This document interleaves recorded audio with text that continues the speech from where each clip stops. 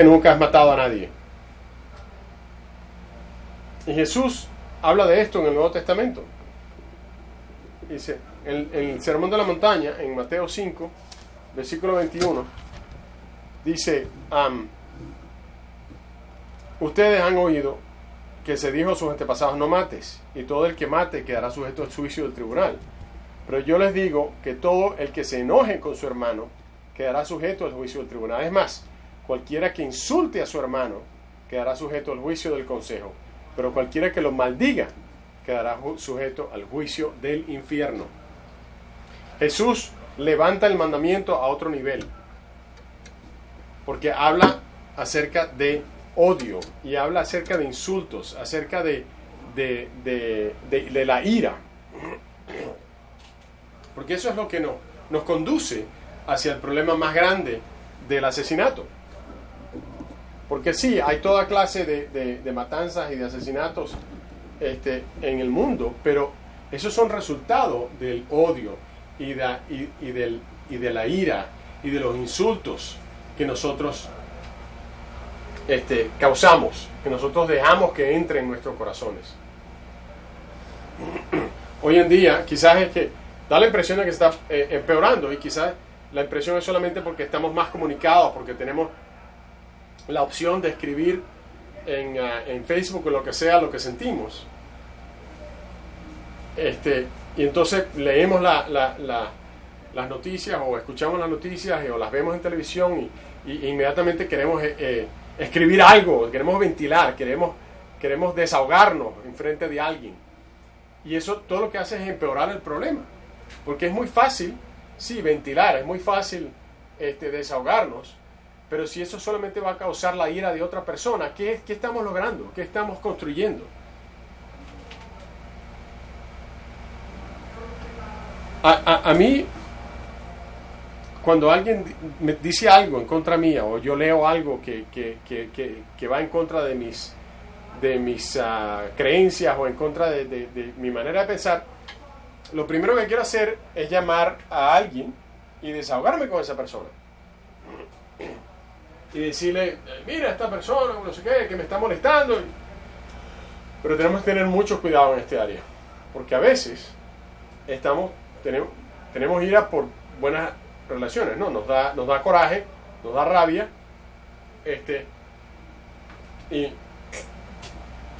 Y lo hacemos por buenas razones. Pero recordemos Efesios capítulo 4, versículo 26, cuando dice, en nuestro coraje no pequemos. ¿Verdad?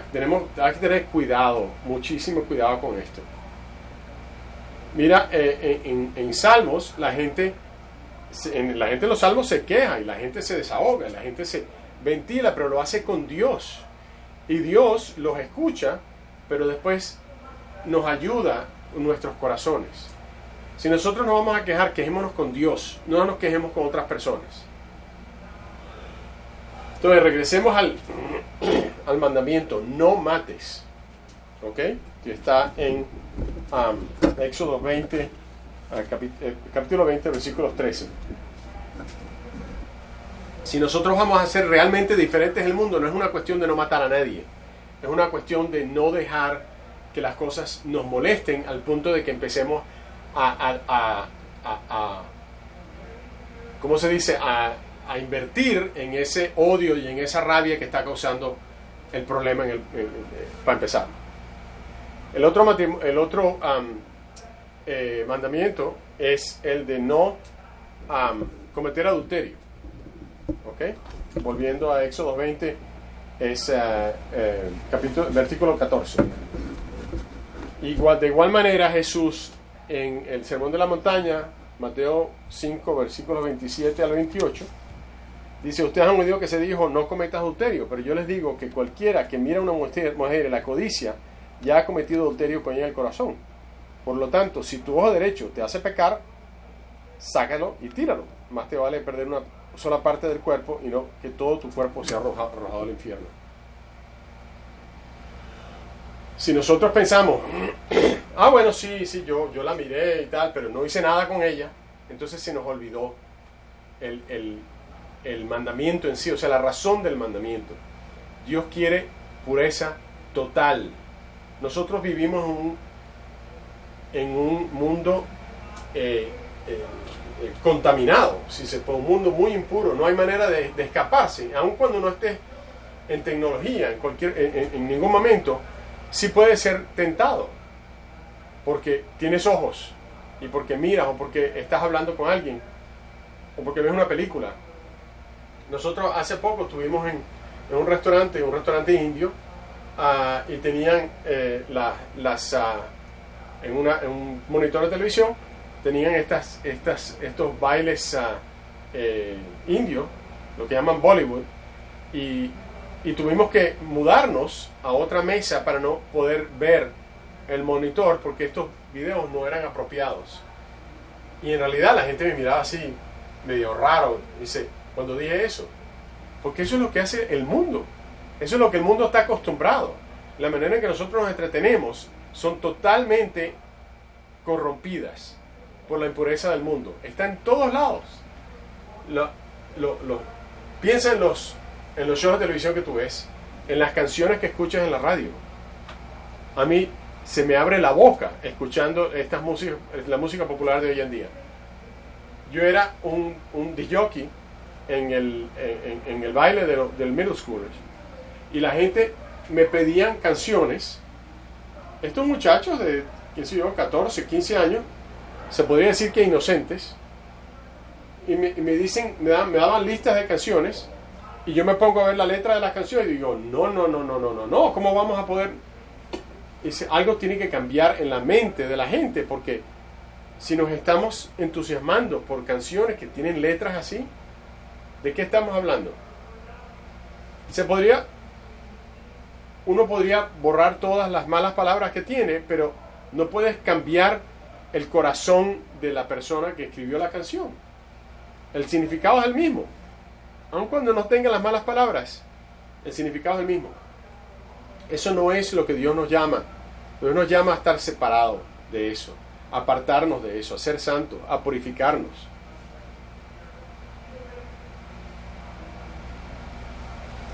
Y si tú decides, ok, vamos a no ver películas, pero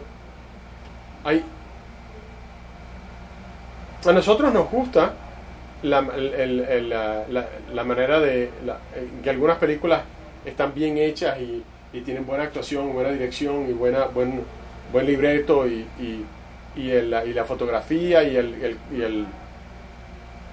nos gusta ver películas juntos y tal, pero de cuando en cuando tienen cosas impuras, y muchas veces hay que ser honesto, y para mi vergüenza pienso, ¿qué importa? Y lo paso de largo, y bueno, esto es un poquito, ¿qué importa? Pero hay otras veces en que me siento realmente convencido, me siento como que Dios me está haciendo ver lo impuro que está en mi corazón, y me hace ver lo impuro que está el mundo. Y nosotros hemos tenido que tomar decisión acerca de dejar de ver muchísimos shows, por más cómicos que sean, por más entretenidos que sean, por más bien hechos que hayan sido. Esa no es la manera en que Dios nos ha llamado a vivir. Porque aun cuando estemos rodeados de impureza, Jesús dice no. Y nosotros, si seguimos a Jesús, también tenemos que decir que no. Y podemos decir, no, sí, eso no me molesta, eso no me afecta. Yo creo que tenemos que parar y pensar y ser honestos con nosotros mismos. Si no te molesta, no debería ser eso un problema, no debería ser eso algo que te preocupe. Porque si Dios es tan serio con esto de la pureza, si Dios es tan... si lo molesta tanto a Él, no debería molestarte a ti. Pienso a veces algo que yo leí una vez una cosa en un libro que decía el mensaje que nosotros predicamos al predicador antes de que él se lo predique a la congregación. ¿Cómo puede? Y entonces, bueno, nuestra reacción puede ser, bueno, ¿qué voy a mirar? Está en la televisión, está en la radio, ¿qué voy a...? Esa no es la pregunta que tendríamos que hacernos. La pregunta es, ¿cómo podemos nosotros complacer a Dios? ¿Cuál es la expectativa de Dios? ¿Cómo Dios quiere que nosotros seamos diferentes, que seamos apartados, que seamos santos, que seamos puros? Eso es posible. Sí, nos limita, está bien, pero es posible. Uno puede decir, bueno, pero el mandamiento es no cometas adulterio. No, pero el corazón del mandamiento es estar totalmente sin falta, sin razón para que la gente nos culpe, o sin razón para que la gente hable mal del cristianismo porque nos ven a nosotros comportar de cierta manera. Tú realmente puedes beneficiarte de la manera en que Dios nos llama a vivir. Y quizá la mejor manera para vivir esa diferencia es este último mandamiento, Éxodo 20, versículo 17, no codicies. No codicies la casa de tu prójimo, no codicies a su esposa, no codicies su esclavo, ni su esclava, ni su buey, ni su burro, ni nada que le pertenezca.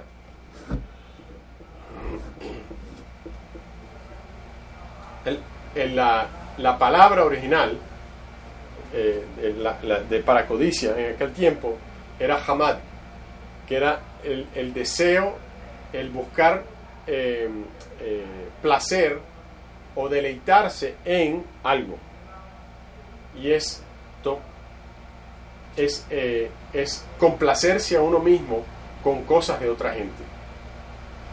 Yo no sé si ustedes se han dado cuenta, pero nosotros aquí estamos rodeados de cosas agradables a la vista, de cosas que son atractivas. A veces uno pasa por un vecindario y uno ve una casa y dice, wow, qué tamaño de casa es esa, ¿cuánto costará esa casa? Nosotros también nosotros tenemos una casa, estamos muy agradecidos por la casa. Y es sorprendente que podemos vivir en esa casa. Y sin embargo, vamos a casa de amigos nuestros. Y por supuesto son más grandes, ¿no? Y están mejor cuidadas. Y el jardín afuera está bien, parece que no tienen problemas con el desagüe como tenemos nosotros. Está inmaculado afuera y adentro. El nuestro no. Pero es natural que uno se ponga a pensar, bueno, quizás yo debería hacer algo al respecto. Quizás si mi casa no se ve así, pues yo debería de ir a Home Depot otra vez y comprar esto y comprar lo otro. Y para que mi casa se vea mejor. Quizás debería yo mantener mi paso con los demás. Pero Dios nos llama a algo diferente, para no tomar ese placer en cosas, no deleitarnos de cosas. Y no solamente son casas, sino iPhones o el Samsung Galaxy, o estamos constantemente bombardeados por gente que está diciendo que tenemos que comprar algo, y todas estas propagandas y todos estos de que el iOS está tan bien hecho y nos genera, y nos pueden poner una trampa, generando en nuestro corazón ese deseo de que no, yo tengo que comprar esto porque está mucho mejor que lo otro, en lugar de usar el dinero para poder ayudar a otras personas y ser buenos menesteres, buenos gerentes del ingreso que recibimos.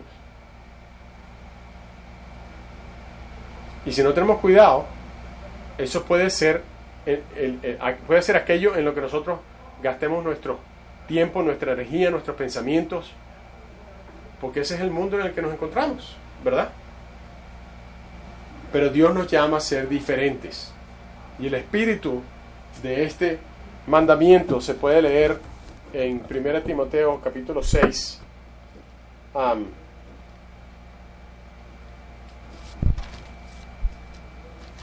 versículos 6 al 10. Dice, es cierto que con la verdad, 1 Timoteo 6, 10, que con la verdad de religión se obtienen grandes ganancias, pero solo si uno está satisfecho con lo que tiene, porque nada trajimos a este mundo y nada podemos llevarnos. Así que si tenemos ropa y comida, contentémonos con eso. Los que quieren enriquecerse caen en la tentación y se vuelven esclavos de muchos deseos. Estos afanes insensatos y dañinos hunden a la gente en la ruina y en la destrucción, porque el amor al dinero es la raíz de toda clase de males. Imagínate lo que dice aquí: si tenemos con qué vestirnos y con qué comer, deberíamos estar satisfechos con eso. ¿Qué pasó con la casa? No, por supuesto que no deberíamos estar leyendo demasiado, decirle, no, entonces ¿qué quiere decir? ¿Que no debería tener una casa? No. Deberíamos estar contentos con lo que sea que Dios nos da. ¿Estamos bien con eso? ¿Estamos contentos con la provisión de Dios? Que no importa lo que pase, que vamos a confiar en Él. ¿Cómo podemos ser diferentes del mundo en este aspecto? Un mundo que está tan consumido por el materialismo, con la avaricia, que podamos decir, mi vida no es acerca de eso. Yo estoy muy afortunado con aquello que Dios me ha dado y lo voy a usar. Por supuesto que voy a disfrutar con eso, pero eso no va a ser aquello que me va a hacer a mí disfrutar la vida. Yo voy a enfocarme en Dios y Dios va a ser la fuente de mi satisfacción. Ni siquiera Jesús, en Lucas 9, si seguimos a Jesús, versículo 58, Jesús le contesta a la gente, le dice, las zorras tienen madrigueras y las aves tienen nidos. Le respondió Jesús, pero el Hijo del Hombre no tiene dónde recostar la cabeza. Si nosotros leemos otra vez los 10 mandamientos y vemos cómo se les hace eco en el Nuevo Testamento, especialmente lo que dijo Jesús de cada uno de estos mandamientos, nos damos cuenta de que no es una cuestión de, tienes que hacer esto, no tienes que hacer esto otro. No, nos damos cuenta de que hay un corazón detrás de todo esto, es el corazón de Dios. Es Dios tratando de ayudarnos a nosotros a ser de cierta manera, a ser como Él, a reflejarlo a Él en nuestro comportamiento. En su versículo 18, justo después de terminar con leyendo los 10 mandamientos, ante este espectáculo de truenos y relámpagos, de sonidos de trompeta y de la montaña envuelta en humo, los israelitas temblaban de miedo y se mantenían a distancia. Así que le suplicaron a Moisés, háblanos tú y te escucharemos. Si Dios nos habla, seguramente moriremos. Esta gente tenía miedo, no quería ni siquiera acercarse a Dios, pero Moisés le responde, no tengan miedo. Dios ha venido a ponerlos a prueba para que sientan el temor de Él y no pequen. Así que el temor de Dios, esto es lo que nos va a mantener en el camino correcto. Es cuando nosotros vemos, cuando entendemos, claro, el concepto es difícil, pero el concepto del temor de Dios, nosotros no deberíamos estar motivados por miedo, porque eso no es, estar motivado por miedo no es saludable, ¿verdad? Y entonces, y muchos de nosotros crecimos con ese concepto de que Dios quería meternos miedo y quería para que lo obedeciéramos. Pero hay que estudiar el temor de Dios, hay que estudiar ese concepto, hay que entenderlo bien. Y quiero agradecerle a Matt Shear que está estudiando esto profundamente. ¿Y qué es lo que dice la Biblia? Porque lo dice más de 300 veces. En toda la Biblia se habla del temor de Dios. Inclusive sacó una página de internet que dice fearingthelord.com. Y hay verdades profundas en cuanto a nuestra relación con Dios si entendemos lo que es el temor sano, lo que es fíjate que en el versículo 20 Moisés empieza, no tengan miedo, pero después dicen, sientan que el temor de Él y no pequen. Entonces, bueno, ¿lo debemos de temer o no lo debemos de temer? ¿Cómo es la cosa? Por eso es que tenemos que entender el concepto. Tenemos que entender el temor de Dios. No es lo mismo que el miedo. El miedo, se podría decir, el miedo a Dios es un amigo que lo hemos malentendido. Hablando del temor de Dios. No deberíamos estar atemorizados a Dios para correr de Él. No, nuestro temor de Dios nos debería atraer a Él. Nos debería de hacernos ver lo maravilloso que es, la reverencia que tenemos que tener para Él, el respeto que tenemos que tener para Él. Tenemos que ver quién Él es y quiénes nosotros somos a los ojos de Dios. Y ver su poder y su santidad y su rectitud. Y mucho más allá de lo que nosotros podamos entender. Y sin embargo, en su pureza, que es total, Él nos ama a nosotros, que somos impuros. Los humanos, solamente hasta hace poco, hemos estado atemorizados de las bestias salvajes. Pero últimamente, quizás es por la tecnología, quizás es por lo que vemos en televisión, nos hemos separado de la naturaleza, hemos visto las cosas a la distancia y hemos perdido ese miedo a la naturaleza, a los desastres naturales, a las fieras salvajes. Piensa lo que pasa cuando se te va la luz en la casa. No puedo comer porque la comida en el refrigerador se va a echar a perder. No hay microondas, no hay wifi, no hay conexión inalámbrica. Pero nos hemos construido nosotros mismos de que no necesitamos a Dios porque puedo hacer lo que me da la gana. Puedo generar mi propia moralidad, mis propios estándares. No voy a respetarlo a Él porque yo estoy bien, estoy vivo, no me hace falta nada. Y se nos olvida ese temor bíblico, sano temor de Dios. Tenemos que recordar quiénes somos nosotros sin Dios. Y yo creo que por eso Pablo nos recuerda en Efesios capítulo 2, versículo 3.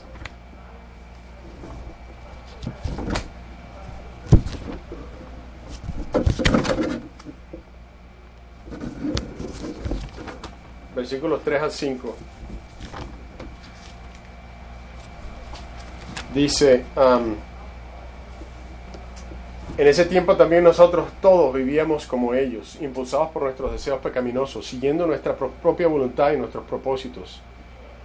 Como los demás, éramos por naturaleza objeto de la ira de Dios. Pero Dios, que es rico en misericordia, por su gran amor por nosotros, nos dio vida con Cristo, aun cuando estábamos muertos en pecados. Por gracia ustedes han sido salvados. Solamente cuando entendemos el temor de Dios, podemos entender quién Dios es, quiénes nosotros somos. Y podemos en ese momento empezar a entender lo que significa nuestro pecado. Y cuando entendemos lo que hizo nuestro pecado, es solamente en ese entonces que podemos entender el por qué Jesús tuvo que morir. Porque es solamente cuando podemos entender la gracia de Dios y apreciar totalmente lo que Dios ha hecho por nosotros. Ese es el temor de Dios. Ahora entendemos el por qué Dios quiere que nosotros vivamos de esta manera. Es para que seamos apartados, vivamos una vida pura, una vida que lo honre a Él, que lo glorifique a Él, porque Él es Dios y nosotros no. Vivamos una vida de un temor correcto para con Dios. Ese entendimiento es lo que nos va a llevar a hacer lo que sea. Que cuando estamos luchando, batallando con la tentación, no vamos a seguir adelante, no vamos a seguir con ese pecado, porque nos acordamos de Dios.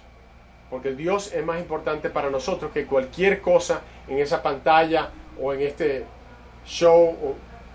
Cuando vemos a alguien caminar por la calle vestido de cierta manera, no vamos a mirar para allá porque estamos enfocados en Dios.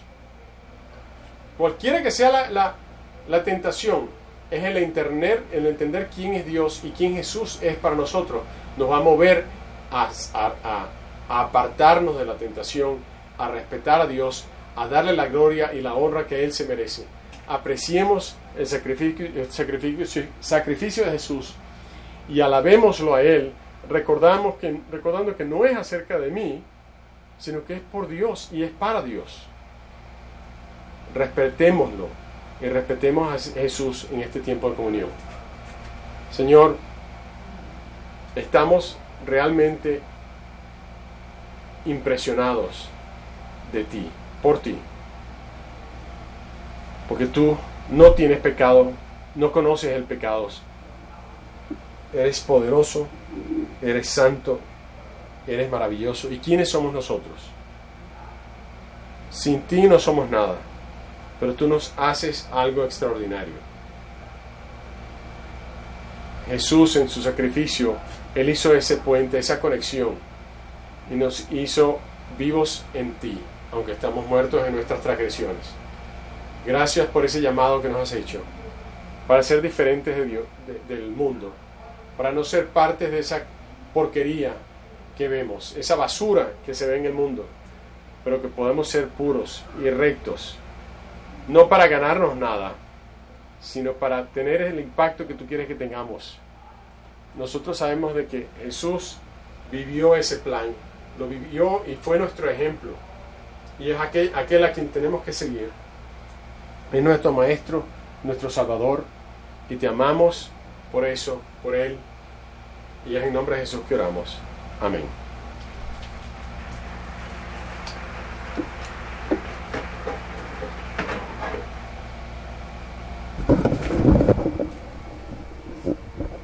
Sunday, 24th of June.